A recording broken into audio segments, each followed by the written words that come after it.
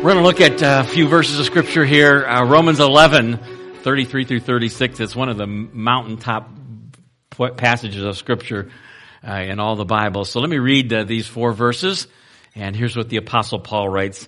Oh, the depths of the riches of the wisdom and knowledge of God. How unsearchable his judgments, his paths beyond tracing out. Who has known the mind of the Lord? Or who has been his counselor? Who has ever given to God that God should repay them? For from him and through him and for him are all things. To him be the glory forever. Amen. Let's pray together. Lord, thank you for the victory that we have in Jesus. Thank you that when he was there on the cross, he echoed that victory cry, Tetelestai, it is finished. The sin payment has been made. And when we put our faith in Jesus and him alone, Lord, we receive forgiveness of sin. There's no more condemnation. It puts us into the family of God. And we can have this wonderful relationship with you. And so thank you for the victory that's been won. And Lord, I pray this morning as we look into your word in this next few minutes that you would open up our hearts to what you have for us today. And as we listen to your truth, Lord, may we, like Samuel, say, speak, Lord, your servant is listening. May we leave here encouraged to know that no matter how bad the circumstances of our world gets, our country gets, our own personal situation, Lord, that you are a God that is in control. And so we thank you for that. Thank you that we can rest in that. And we give you praise for our victory in Jesus. In Jesus' name we pray. Amen. How many of you would like to see the sunshine today? It's been a while. Alan was telling me before the service over in Grand Rapids where some of his family live and some of our family live. They've had 5 minutes of sunshine this year. So I think we're probably close to that. And the other day the sun came out and Diane said, let's take a picture of it, So it's coming. It's coming. So, well, this morning, we're going to look at a book that I know we've looked at in the past, but it's a book that's got timeless truths, even though it was written 2,600 years ago. And it's a little book in the Old Testament with kind of hard to pronounce. It's the book of Habakkuk. And so if you have your Bibles, and I'm going to help you here, you can try to find Habakkuk, Obadiah, Jonah, Micah, Nahum, Habakkuk. If you have a Bible like mine, it's on page 1211. It's the NIV Bible. But I was going to wait till everybody finds it, but we might be waiting a while. So it's hard to find those little books in the Old Testament. And we're going to look at this minor prophet with a major message. And it's a message that we can relate to today because Habakkuk had some complaints. He had some complaints against God. He had some questions that he wanted to ask God. He had many questions, and I think there's some of the same questions that perhaps are on our minds today. Questions like, God, I've prayed and prayed and prayed about this circumstance and this problem, but it seems to me, God, like you're not listening. It seems like my prayers are just kind of bouncing off the ceiling. Or a question like Habakkuk asks, where is justice in the world today? Where is justice when proud, arrogant people oppress others, which is happening all over the globe today? What about justice, God? Or questions like, God, how long until you intervene and do something about what's going on either in the world today or our country today, or maybe your own personal circumstances and situations? Those are questions that Habakkuk asked. And if we're honest, we ask some of those questions. And so we're going to look at this little book of Habakkuk. Let me give you the historical context. Remember the structure of the Old Testament. We've shared this in the past. Here's some numbers for you. 5:12, 5:5:12. That's the structure of the Old Testament. 5 books of the Pentateuch. 12 books of history, the history of Israel. 5 books of poetry, Job, Psalms, Proverbs, Ecclesiastes, Song of Solomon. 5 major prophets. Major because they're longer books, Ezekiel and Daniel. And then 12 minor prophets, called minor because the books are very short, like Habakkuk. 3 chapters. I think there's like 56 verses in the whole book. So that's the structure of where Habakkuk fits in the Old Testament. And it's a unique book because it records a dialogue between one man and God. And so it's unique in that way. And so Habakkuk starts with some questions. In chapter 1, God answers them, but now Habakkuk has even more questions. That's chapter 1. In chapter 2, God answers Habakkuk, and in chapter 3, then Habakkuk speaks back to God. That's the structure of the book. So let's turn our clocks back, our timeline back, 2,600 years. Remember the nation of Israel that God wanted to be their king, and they looked around and they said, we want to be like all the other nations. Lord, give us a king. And so God said, okay, I'm going to give you a king, but there's going to be maybe some issues with the king someday. And so King Saul was the first king of Israel. And then there was King David. And then there was Solomon. There was a united kingdom. But in the year 930 BC, that kingdom split like a civil war. 10 tribes to the north called the northern kingdom. 2 tribes to the south called the southern kingdom or Judah. And they each had separate kings. And so in 722 BC, the northern kingdom was taken captive by the Assyrians and basically almost wiped out and taken captive. That was because in all of the kings of the northern kingdom, they did not have one good king. And the message of the prophets was, turn back to God, turn back to God, turn back to God, and they didn't. And the message was, if you don't turn back, judgment's coming. And guess what? Judgment came. Now, the southern kingdom of Judah, those 2 tribes, lasted about 150 years longer because they had a few good kings. And so the judgment was postponed. Good kings like Josiah. You remember the story of Josiah? He was the young boy king. Josiah was the king of Judah. He became king at the age of 8 years old. Now, I can't imagine that. I have a grandson that's 8. I can't imagine an 8-year-old king. I'm sure God put some advisors around him. But Josiah was one of the good kings, one of the few good kings in Judah. And he made all sorts of reforms, and the nation was turning back to God. But then Josiah died at the age of 39. And another king came, and this king Jehoiakim was one of the kings that was part of the evil kings. And Judah fell right back into idolatry and immorality and into moral decline. And that's where we find Habakkuk, written about 608 BC, and he's looking at the nation and the moral decline, and he has some questions for God. He's very, very troubled. And so let's look at it. First of all, in our outline, Habakkuk's questions. There's 4 of them in the first few verses. Let me read them. Habakkuk 1:1, the prophecy that Habakkuk the prophet received. Here's his first question. How long must I call for help, but you do not listen? How long, God, do I have to pray and ask for something, but you're not listening? It doesn't seem like you're hearing me. It's a pretty bold question to ask. The psalmist asked that same question about 400 years earlier in Psalm chapter 13, verses 1 and 2. He asked that question 4 times as he looked at the world around him. How long, O Lord, will you forget me forever? How long will you hide your face from me? How long must I wrestle with my thoughts and day after day have sorrow in my heart? How long will my enemy triumph over me? Lord, how long am I going to have to say and cry out to you? And it seems like I don't have an answer. He asks the second question.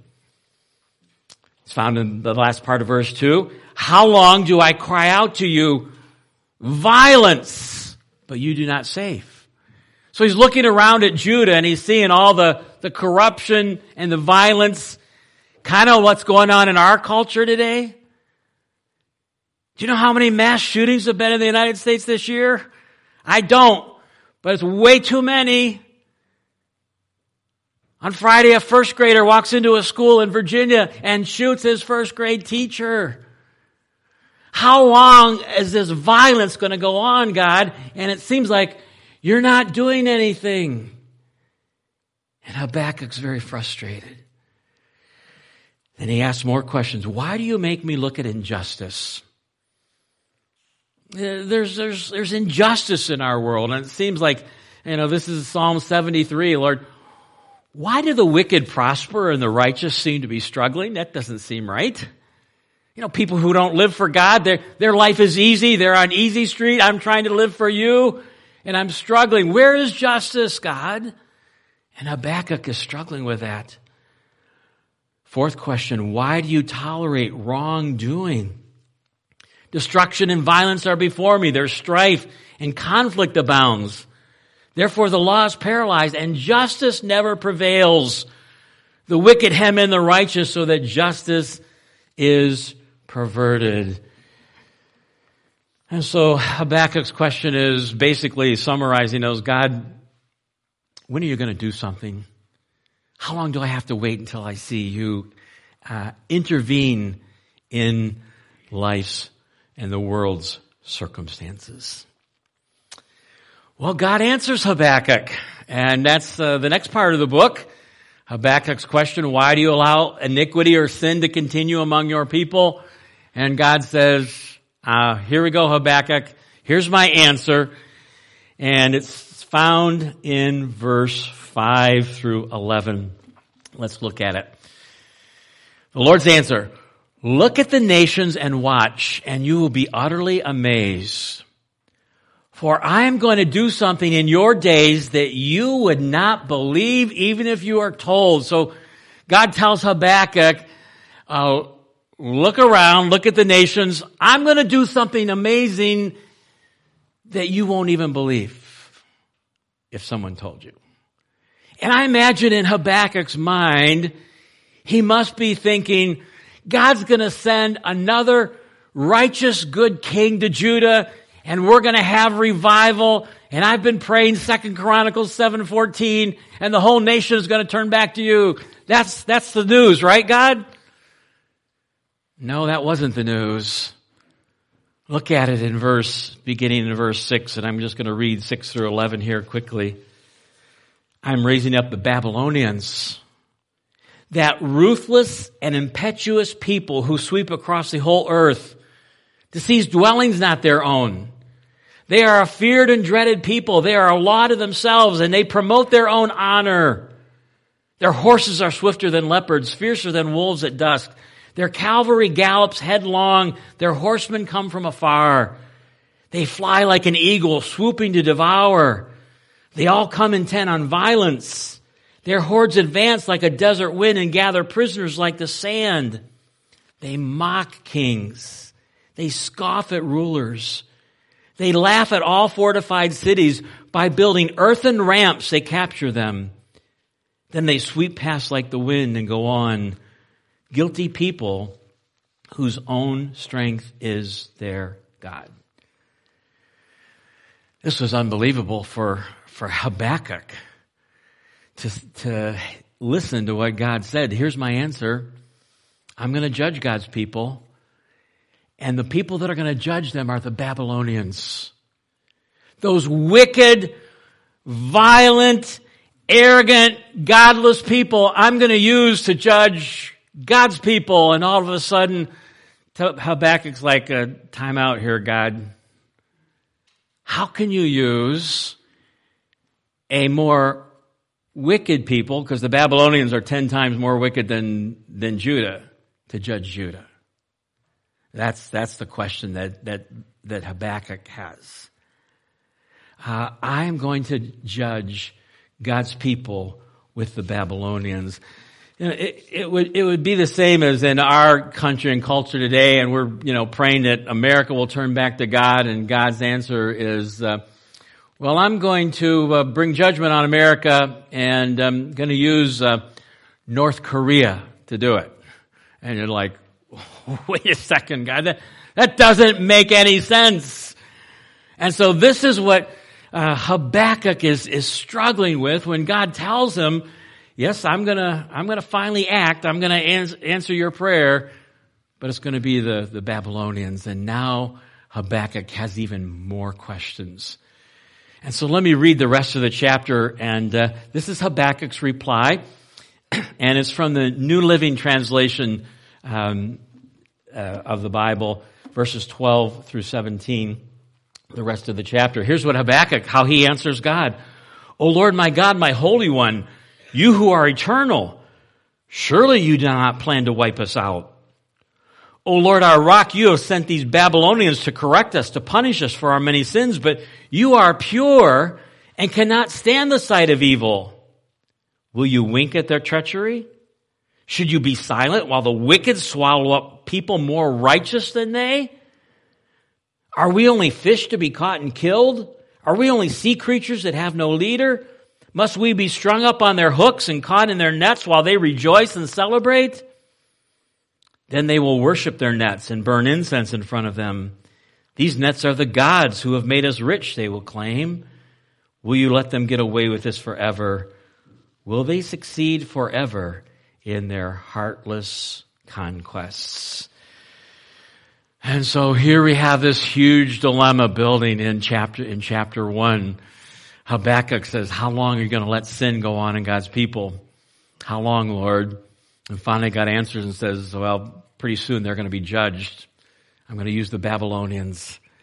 And they came in 586 BC as they were the rising world power. And this is where the book of Daniel comes in and some of the Old Testament books where they took the young people, the Hebrew young people captive, including Daniel and his friends. And the Babylonians then conquered and destroyed the southern kingdom of Judah. Well, God does answer Habakkuk's second question. How can you use more wicked people to judge God's people? And that's in chapter 2, and we're going to look at that next week. But in the last 10 minutes or so here this morning, I want us to look at some life lessons, 3 or 4 life lessons from Habakkuk chapter 1. Because I really think we have some of these same questions that are going on in our mind as we look at specifically where America is today and what's going on with the moral and spiritual decline in our country.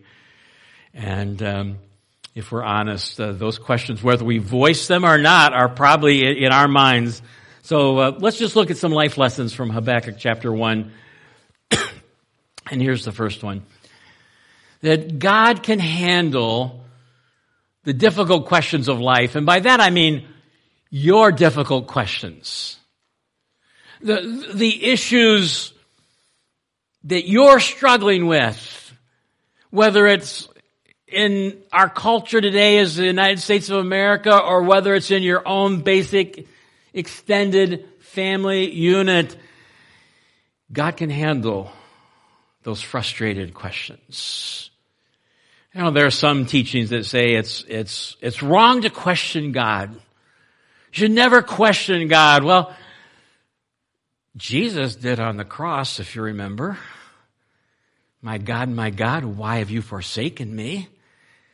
It's okay to ask those heart-stirring questions that we struggle with. And if you're transparent and honest, we all have them.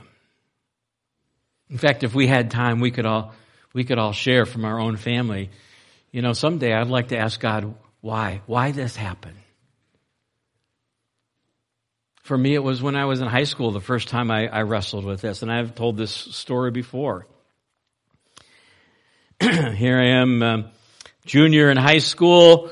My dad's pastoring a church in Cleveland, Ohio. My mom was the classic kind of picture-perfect pastor's wife, and she played the piano and just very, very involved in the church. And then there was a cancer diagnosis.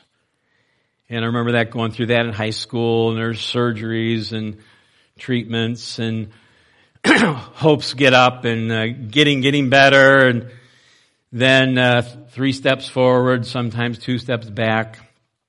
In college, I was away at college, and I remember getting reports, okay, things aren't going very well now, and started out with breast cancer, then it went to her lungs, then it went to brain cancer, and finally, Di and I were newly married. We were in seminary, and the year was 1981. And my mom, whose only sister had died of cancer at 48, pastor's wife, died at 50. When I was in college, I had a little side job, and I was working at a convenience store. And here I am wrestling with the fact that my mom is dying of cancer, and the guy that worked at the cash register was in his late 70s, smoked like a chimney, cursed like a sailor, and was in great health, to my knowledge. And I remember, struggling with this, like, okay, God, this doesn't make sense to me. Why is my mom and not somebody like this fellow who doesn't care about you and doesn't care about his body? I remember asking and wrestling with those questions, and some of you have been through that as well. Why, God? I don't know if we have any good answers other than ultimately God is God and we are not. We need to remember that. The verses in Isaiah chapter 55 remind us of some truths about God. Isaiah 55, 8 and 9. We read, "For my thoughts are not your thoughts, neither are my ways your ways, says the Lord. As the heavens are higher than the earth, so are my ways higher than your ways, and my thoughts than your thoughts." God says, my ways and my thoughts are beyond your thinking. And by the way, if we could figure out and understand everything about God, He would not be God if we could understand Him. That's why we read that passage in Romans chapter 11. Who can understand the mind of God? Has God ever contacted you and said, hey, I need some counsel here? No. God is omniscient. God knows everything. He knows the end from the beginning. That's one of the reasons we struggle with these things, because we only see one slice of life at a time. God sees the entire picture, the beginning from the end. And so don't be afraid to pour your heart out to God. After all, He already knows our thoughts. And to wrestle with these questions and to cry out to Him. Will we get answers? Sometimes we do, sometimes we don't. I really think, and I'm basing this on a verse in 1 Corinthians chapter 13, verse 12. And this is my speculation, that someday we will fully see God's plan. And we will fully understand. 1 Corinthians 13, 12. "For now we see only as a reflection, as in a mirror. Then," he's talking about heaven, "then we will see face to face. Now I know in part, then I shall know fully." Someday I'm going to know fully. And so perhaps someday we'll get the answers to those questions that we struggle with. Well, life lesson number 2. God can handle your difficult questions. Don't be afraid to pour your heart out to God. The second lesson is this: God uses both good and evil to bring about His plan and purpose. God uses both good and evil to accomplish His plan and His purposes. It was Martin Luther that said, even the devil is God's devil. We see this all through Scripture, don't we? That God uses evil sometimes to accomplish what He wants to accomplish. Think of the story of Joseph. Remember the story of Joseph, and he had those 11 brothers, and he was Dad's favorite, and everybody else is working out in the fields, working hard, and Joseph has a life of ease, and he's got this favored coat, and his brothers hated him. And they plotted to kill him, and they leave him in a pit, and they come back and tell his father Jacob, he got killed by a wild animal. Here's his coat. Here's the blood. Your son's dead. And remember the story that in God's providence and sovereignty, Joseph ends up in a caravan and ends up as a slave to Egypt. And you know the story. He eventually is promoted to like the number 2 position in Egypt. And at the end of the book, his brothers, and now there's a famine in Israel, and because of Joseph's wise thinking, Egypt has the resources to basically feed the rest of the world, and so Jacob and his family of 70 go down to Egypt, and Joseph faces his brothers, and they find out the truth. And he says to them, you intended it for evil, but God used it for good. God used your sinful, evil actions for His all overarching plan and His glory. But you intended it for evil. That's Peter's sermon at Pentecost in Acts chapter 2. And Peter's in Jerusalem on the Pentecost day, and he hears this not very well educated Galilean fisherman. He stands up in front of thousands of people, and he gives this great sermon, and he doesn't pull any punches. This is what he says, fellow Israelites, listen to this. Jesus of Nazareth was a man accredited by God to you by miracles, wonders, and signs, which God did among you through him, as you yourselves know. This man was handed over to you by God's deliberate plan and foreknowledge, and you, with the help of wicked men, put him to death by nailing him to the cross. This is, you wicked people killed Jesus, the Son of God. It was all part of God's plan. God planned this out before the beginning of the world, that wicked people would put Jesus to death. Why? So that we could have a victory in Jesus. And so God uses both good and evil to accomplish His purposes. Again, there's verses all through Scripture that speak to that. Romans 8:28 and 29. Lamentations 3:37 and 38. Who can speak and have it happen if the Lord has not decreed it? In other words, nothing can happen to us without God's sovereign permission. Nothing. Jesus said the sparrow doesn't fall from the sky except that I know about it. The very hairs of your head are numbered. And so God is in control.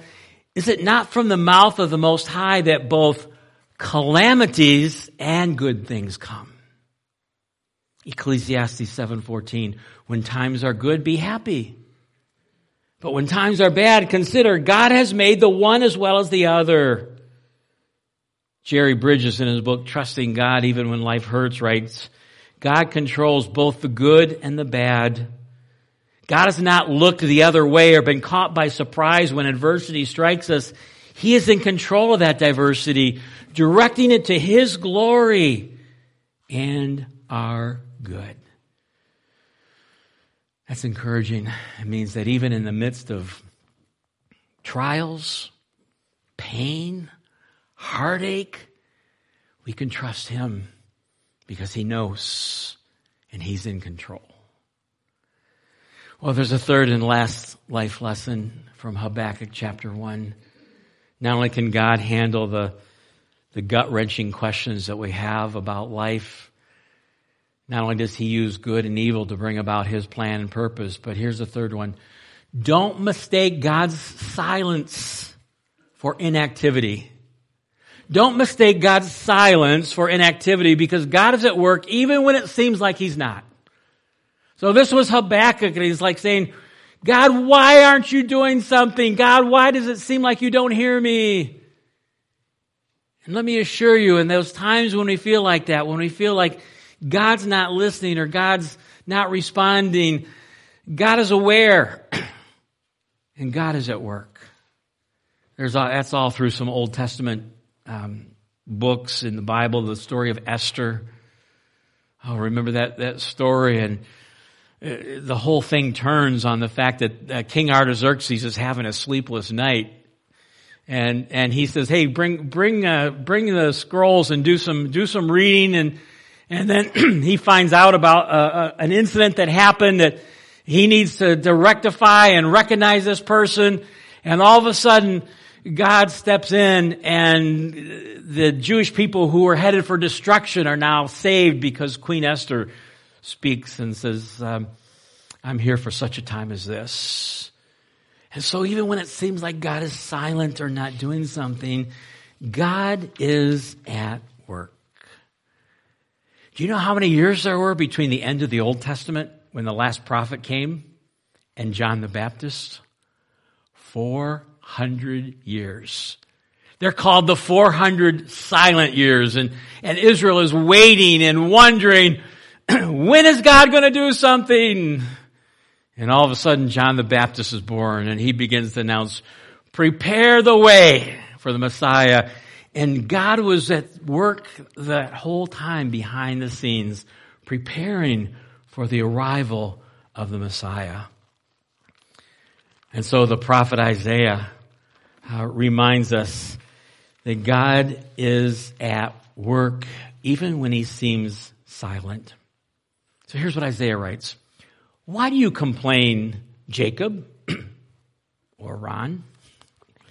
Why do you say, Israel, my way is hidden from the Lord?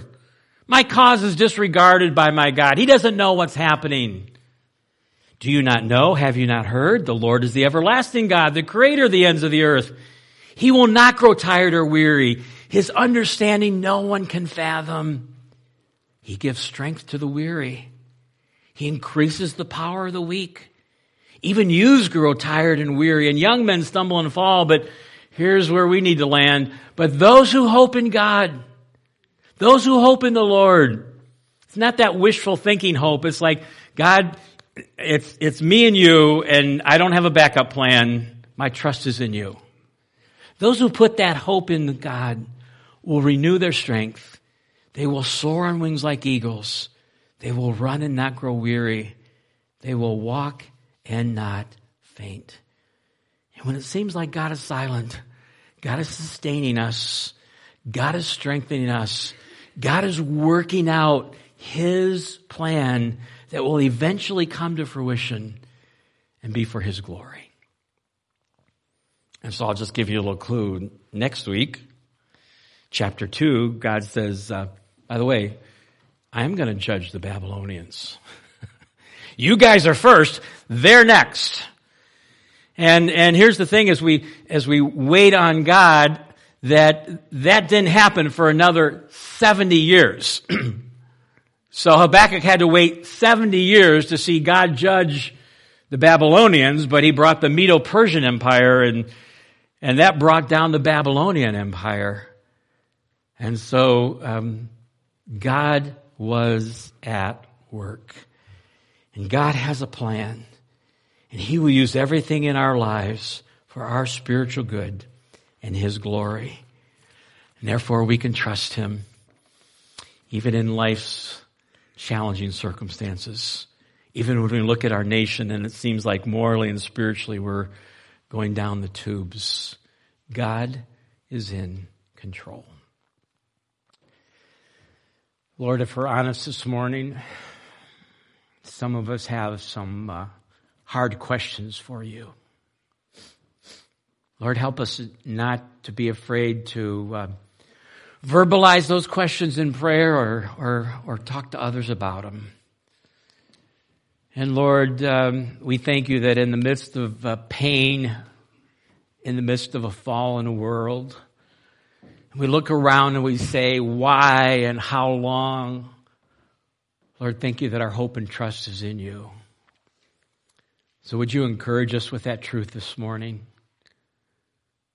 Would you remind us that nothing bad or evil can touch us without your divine permission, and that you use even evil and difficulty for your glory and for your good. And Lord, remind us that all of us are on a journey, that this world is not our home. We're passing through.